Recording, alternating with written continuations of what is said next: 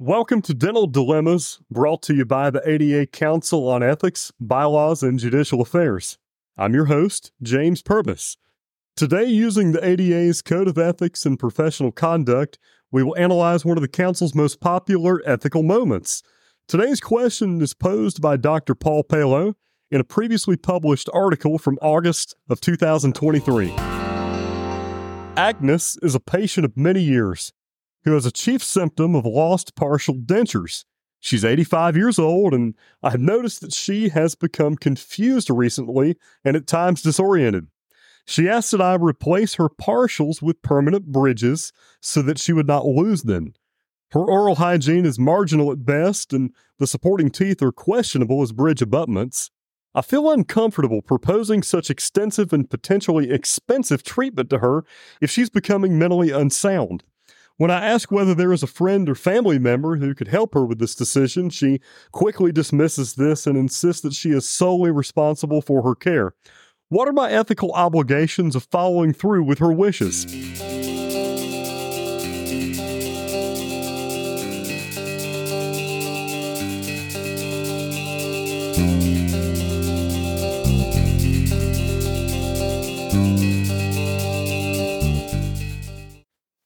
So today we're mighty thankful to have Dr. Paul Palo with us, the author of this ethical moment. Dr. Palo, thanks for being with us. Well, thank you for having me. Yes, sir. It's a pleasure. Well, briefly, if you would, just tell our listeners a little bit about yourself, where you practice, how you practice. Well, I am a 1990 graduate of the University of Florida College of Dentistry, and following graduation, I went back to my hometown of Winter Haven, Florida, and practiced with my father, general dentistry. I've been married for 37 years to my wonderful wife, Bo, and I've got two adult daughters, age 30 and 23. I've served in various capacities with my state and local dental societies, culminating with 9 years as trustee of the Florida Dental Association. I currently serve on the Council of Ethics, Bylaws, and Judicial Affairs for the ADA, as well as I'm a delegate to the ADA House from the 17th District. I am a fellow of the Academy of General Dentistry, the American Academy of Dentistry, the International College of Dentistry, and the Pierre Fouchard Academy. Well, we certainly appreciate you being with us. Now, this ethical moment, this topic, it really closely involves the relationships between the medical and the dental provider communities. How do you feel like the two communities operate together, and certainly how do they intertwine when it comes to an issue like this? Well, to be frank, James, currently not well. Depending on where you practice and the relationships you've developed with your medical communities through things such as referrals, hospital privileges, and social interactions, you may deal better with physicians. However, in general, I feel the medical community doesn't really see the dentist as an equal in providing overall health care to our patients. Now, this is slowly beginning to change as more and more evidence comes to light about the integral role that oral health plays in other systemic health issues. We as dentists have known for some time that the impact of uncontrolled inflammation and infection in the oral cavity has on cardiac health, diabetes, and orthopedic joint replacement. The tide is shifting, and we see more and more physicians requiring dental exams and treatment prior to major surgical intervention. So the future does look bright. How do you feel like moving forward, these two communities can work together for improved comprehensive care of patients? And moreover, even within your own community, how do you go about establishing rapport with the medical community? Well, in a nutshell, James, communication. Improved communication is the key to understanding where the patient stands in their healthcare journey. The key phrase here in your question is healthcare provider. Over the last 10 to 15 years, I've seen a monumental shift in medical healthcare. It used to be that the patient would see their physician, and the physician was the gatekeeper, if you will, to their care. In that model, it was imperative that you spoke with the physician for patient information. Today, due to many factors we don't really have time to get into, the physicians are grossly overworked, and they just don't seem to have time to speak with the dentist. The upside here is that much of the work and record keeping is being delegated now to physician's assistants and advanced nurse practitioners. And I found these resources very approachable and willing to consult on the patient's behalf.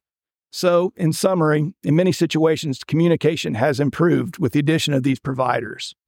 In your ethical moment, you mentioned that sometimes a cognitive impairment may be acutely related to pharmacologic effects of different drugs or combinations thereof. And do you feel like in a situation like this, it might be important to include a pharmacy consult to determine all the current medications for a patient?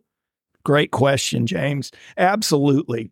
Including the pharmacy is a key piece of the patient's healthcare picture. Now, most of my elderly patients now provide me with a fairly comprehensive list of their current medications. This is a great help, but it's not foolproof. I have to say one of the biggest benefits of the war on opioid addiction is the centralization of the prescribing records the pharmacies are now required to use. In this area, the pharmacies are years ahead of us as prescribers. They have immediate access to all of the patient's prescriptions and knowledge of interactions that many dentists just don't possess. So in short, the pharmacies are a great and valuable resource. Getting into the issue of patient autonomy, we talk about informed consent. Your ethical moment that dives into that beautifully. In the medical community, there exists a medical durable power of attorney. Will dentists now be obligated to obtain these forms for patients with altered mental status or potentially in the future? Wow, that's a tough one. I certainly don't have a crystal ball. If I did, I'd probably be playing the Powerball and not sitting here today. This question is probably better answered by a healthcare attorney with expertise in the area, and I can only speak on my professional experiences. Luckily, in my practice, the vast majority of patients that I see with various states of dementia are accompanied by a spouse, a family member, or caregiver. Treatment decisions tend to go through both the patient and the caregiver. Almost always, the caregiver will inform us of the patient's mental status and ask to be included in treatment decisions. As long as both parties have agreed to my HIPAA guidelines, I generally don't take it any further. As far as asking for documentation for durable power of attorney, I generally don't feel the need to press this issue with a spouse or children. Will the law require this in the future? Well, your guess is as good as mine. In your ethical moment, you mentioned that many cognitive impairments are indeed reversible with a change of medication or other health considerations. In a case like that, do you feel like dental treatment ought to be postponed until the patient receives medical clearance? And specifically in this instance, should a caregiver be asked to advise until this might resolve? Or what would happen if emergent dental care might be necessary? This speaks directly to my ethical moment in last month's JADA. So let's break it down, shall we? If a patient comes in with altered mental status, we as dentists have no way to assess what's causing the alterations. It could be dementia or Alzheimer's, or it could be a transitory alteration caused by things such as diet insufficiency or pharmacological side effects. The only way to be certain is to consult with both the caregiver, if one is available, and the patient's medical care provider. This follows the ethical principle in our ADA Code of Ethics of non-maleficence, or do no harm. If you throw in that there's emergent care issue, then our principle of beneficence, or do good, comes into play. Certainly, in this instance, removing the cause of the problem is of most importance. It could be as simple as smoothing a sharp broken tooth or adjusting an ill-fitting partial clasp. If you delay this treatment, it would be ethically and morally wrong. However, if you go deeper into definitive treatment, that should require a consultation with the caregiver and healthcare provider to gain a comprehensive diagnosis on the patient's mental health status in order to move forward. You mentioned bringing a family member or a caregiver to the appointment, and just like you in my private practice, this happens all the time. And so long as the parties adhere to my HIPAA guidelines, I have no problem with this. In many ways, I find it helpful. Now, how would you handle a situation if a patient discloses that they don't have anybody to serve in this capacity? Now we're getting the meat of the issue, James. In my Ethical Moment article, Agnes states emphatically that she is solely responsible for her treatment decisions. This can really complicate our decisions if we don't have a strong moral compass and ethical base. Certainly, we must rely on our ADA Code of Ethical Principles. On one hand, we're bound to honor her autonomy, which is her ability to guide her treatment choices. It can be presumed that this covers patients with sound mental capacities, not those with altered mental statuses. On the other hand, we deal with non-maleficence or do no harm. In this instance, to enter into treatment with Agnes without a thorough understanding of her mental capacity, we're certainly doing her harm, no matter what our intentions. So this leads us to a difficult conversation. These are not easy by definition, but often the most valuable. I would discuss my trepidations on moving forward with the treatment and ask her politely, but firmly, to speak with her physician. I would then reschedule Agnes for further consultation when I have a mental status diagnosis in hand. You mentioned in your ethical moment that when you bring this up to Agnes, that she quickly dismisses the idea that perhaps she might not be able to be responsible for her care. She insists that she's solely responsible for her care. How do you handle the situation when the patient feels affronted like that by asking if there's anyone who can assist in making these decisions? You know, James, when I wrote this ethical moment, Agnes was a composite of several encounters that I have experienced. Luckily, in almost every case, it came down to a heartfelt concern for their safety and well-being, and we were able to find someone in the family to consult with. Only once did this not work out. This particular patient became very upset and left the practice. I assume they received care elsewhere and can only hope it was with compassion and understanding as to their condition, not just for profit. In the end, we as ethical dentists have to sleep at night with the knowledge that we did everything we could to treat each patient fairly and in their best interest, not ours. If we follow this guidepost, we seldom have any regrets. If the patient were to ask their dental provider, say Agnes were to ask you to make the decisions for her care because she might be unable, what are the implications? What are the responsibilities for the provider in this case? Well, we do this every week with patients with normal mental capacities, don't we? Take the patient you've treatment planned for a crown replacement due to recurrent decay.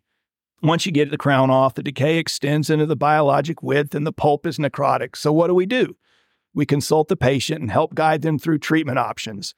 Whether you believe in a root canal and crown lengthening is the best long-term choice versus extraction and implant placement, you do your best to educate the patient and help them decide. The difference here is, does our patient have the ability to decide on their own? Autonomy is important, but so is veracity or honesty. So being honest that you're uncomfortable making these decisions on their behalf is okay. Ask for their help in gaining opinions with a family member or caregiver first and go that route. And then ethically, only then can informed consent be attained, in my opinion. And the old adage of document is always true. Well, Dr. Palo, I can't thank you enough for helping us go through this ethical moment together. In general, what does being an ethical dentist mean to you, and how do you apply the ADA code to your everyday practice? Well, being an ethical dentist doesn't mean you're the best or the brightest. It just means you work hard at improvement for the sake of your patients, always keeping their best interests foremost, not yours. As far as applying the code in everyday practice, I never gave the code much more than a cursory read and just always assumed everybody practiced with this code. Not until I became a fellow of the American College of Dentists and was appointed to the Council on Ethics, Bylaws, and Judicial Affairs did I truly begin to understand the finer points and often gray areas in professional decision-making. I think now the code is always running in the background of my brain, kind of like a computer's antivirus software. You don't realize it's there until you need it, but it's always running. I serve on the ADA New Dentist Committee, and I feel incredibly thankful and privileged and humbled to be able to serve with CBJA as a liaison in that capacity. And so I've got to ask, what advice would you give a recently graduated new dentist regarding practicing ethically and to the ADA code? I've been fortunate to be able to work with quite a few dental school classes over the years, helping teach ethics. I generally start my conversation with the D3 or D4 students by saying, I'm not here to teach you to be ethical. That was the job of your parents or family when you were very little. I'm here to help focus your decision making. And I'm always amazed with the caliber of students and new dentists out there and where they tend to find their strengths in ethics. My only advice is that as a young dentist, be very aware of outside influences that put pressure on you financially. Student loan debt, urge to start living like a professional, employment situations can be overwhelming. So join your local dental society and join the tripartite and find a mentor or a friend, someone that can give you sage advice. It's outstanding advice. Dr. Palo, do you have any final thoughts you'd like to share about this article? Well, it was certainly a joy to write. And as I said, it was a composite of many situations that I've encountered over my 34 years of practice. And I just really enjoyed doing it and got a lot out of it. Thank you. Well, thank you, Dr. Palo, for being with us. We're Honored to have you here. Thank you for your service to CEBJA, to the ADA as a whole, and for spending time with us today. Thank you, James. A final note about the episode, please see the show notes for a link to the original article and stay tuned for future episodes. At the close of the episode, continue listening to hear the sections of the ADA's Principles of Ethics and Code of Professional Conduct pertinent to the original Ethical Moment article.